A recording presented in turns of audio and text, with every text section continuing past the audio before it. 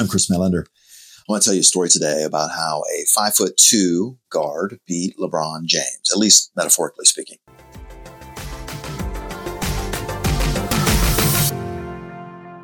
Before I do, I want to tell you a little bit about who this masterclass is for.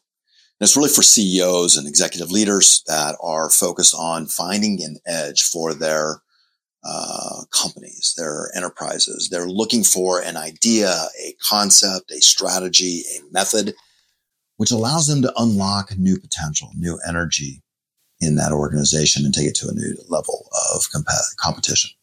Secondly, I want to be able to draw from a range of different contexts, situational contexts. It doesn't have to be just business. Today, we're going to talk about the U.S. Navy and specifically nuclear submarines. And the reason is because it allows us the opportunity to see critical decision-making at work and then be able to extrapolate the lessons to our own context. We learn best from taking a little bit of a lot of different places and then learning from those events and what went well and what didn't. So here's the story. A friend of mine is a former nuclear sub commander. He was the commander of the USS Guardfish, Ted Hack. He was based in the Pacific Theater, and he spent his career with nuclear submarines. He had received orders that he was to track a new Soviet sub that had come into the water and would be proceeding through the Sea of Japan towards Vladivostok. It's an interesting background to this story, and it's really important to understanding some of the lessons that I want to take away with you for this exercise. And it starts here, which is that the Soviets had always had submarines that were quite large, but they were noisy. Strength was their asset in terms of the capabilities, the mechanical capabilities of the submarines, but they were very noisy. And so the strategy for the Americans was relatively straightforward, which is that they could hear them from a long distance. So we were able to monitor the seas from a significant distance with our own submarines, as well as by having listening posts that lay on the seabed at key gateways through major gateways in the oceans. Those gateways, those listening outposts, however, an American spy that was working for the Soviets revealed them to the Soviets. And so, of course, they were ripped out. First of all. And then second of all, the Soviets had done something else, which is that they went and bought technology which allowed them to make a much quieter turbine and much quieter craft. We, through our own spies, learned that a new submarine was going to be coming to the water. The Americans named it the Akula, or Shark. The Soviets called it something else. But that the experts believed that it would take them 10 years to bring that new submarine to the water. It took 3. And the reason that we knew this is because we had satellites that were passing over the Soviet Union. And there was a shipbuilding station that was deep inland in eastern Soviet Union, that in a city that wasn't even on the maps of the Soviet Union for the first 40 or 50 years of its existence. It was a place, essentially a penal colony that was forced labor following World War II of foreigners as well as Russians who had been taken POW during the war and were not trusted under the Stalin regime. They built the submarines there. We saw activity outside the shipbuilding station in the spring of 1985. There was activity outside. They were preparing the dock for something that was about ready to happen. The ice was melting. Logs were starting to float down the river. This was a logging area, and the mills were downstream. So one of the first preparations when the submarine was brought outside was to outfit it with inflatable buoys all the way around so that the logs could not damage it on its float to sea.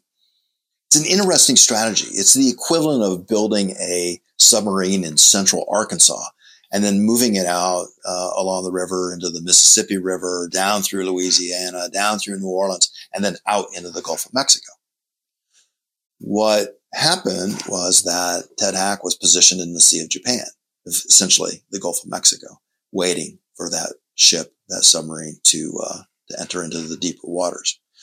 Along the way, it would follow the coast of the Soviet Union fairly closely down into Vladivostok, where it would be outfitted with additional equipment and then put to sea trials. Sea trials are where they test all the systems of the boat. making sure that they can make oxygen, making sure that the water works, making sure that the nuclear plant is functional and safe. They will test it, and the men who are new to the ship. Everything is in a new layout, new arrays, new equipment, new commands. And so you have a high stress environment for those crews. What happened is they brought them out for sea trial, and Ted Hack was waiting, and he got in tight. The American strategy had shifted. They would now, instead of patrolling the seas from a long range and spying on the Soviet submarines from a distance, had to get in tight. One of the admirals described it to Congress in a hearing that they would have to get inside their knickers. And the Soviets didn't like it. But it was the strategy at the time. So Ted Hack and USS Guardfish, 5'2" equivalent to LeBron James, this large Akula craft, would get in very tight. To give you a sense of scale, the Akula craft, if you put it into an NFL football stadium, would extend beyond both goalposts. It was longer than 120 yards. It would cover both the hash marks. The USS Guardfish was about 65 to 70% of that same size. It was small. He got in tight. He had worked with his crew to make that decision. It was his decision to go. He was able to get within 20 meters of the Akula, and in fact discovered that there were two. He photographed and videotaped the entirety of the new technology that was brought to the ocean. There are a myriad of lessons to learn from this nuclear submarine warfare and this event, which was classified for many, many years, that we can take. First of all, look for environments in which the strategy is shifting. Something is at play. We want to look for those particular moments. Secondly, intelligence gathering is key, regardless of your environment. Understand how that situation is shifting and identify the information that you need to make good decisions of your own. Thirdly, look for stressful environments. Look for those environments in which your competition will be under pressure, noise, confusion. This is when mistakes are made. Target their decision making. You need to understand what they do well, but also what they don't do well. This is how small players beat large players. This is asymmetric warfare. This creates an advantage by targeting their decision making. Fifth, these moments are fleeting. You are not able to take advantage of these types of opportunities unless you have prepared for it. You have to game plan. You have to build a playbook. You have to train the team. You have to have a high learning. You need to be high up on your learning curve in order to go after them. And finally, use decision-making as your tool. Use it as your weapon.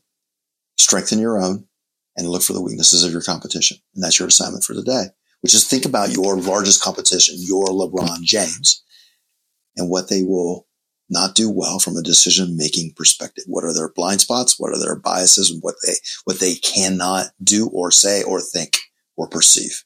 That's where you want to attack. If you have time, how will they attack you? That's it for now. I'll talk to you soon.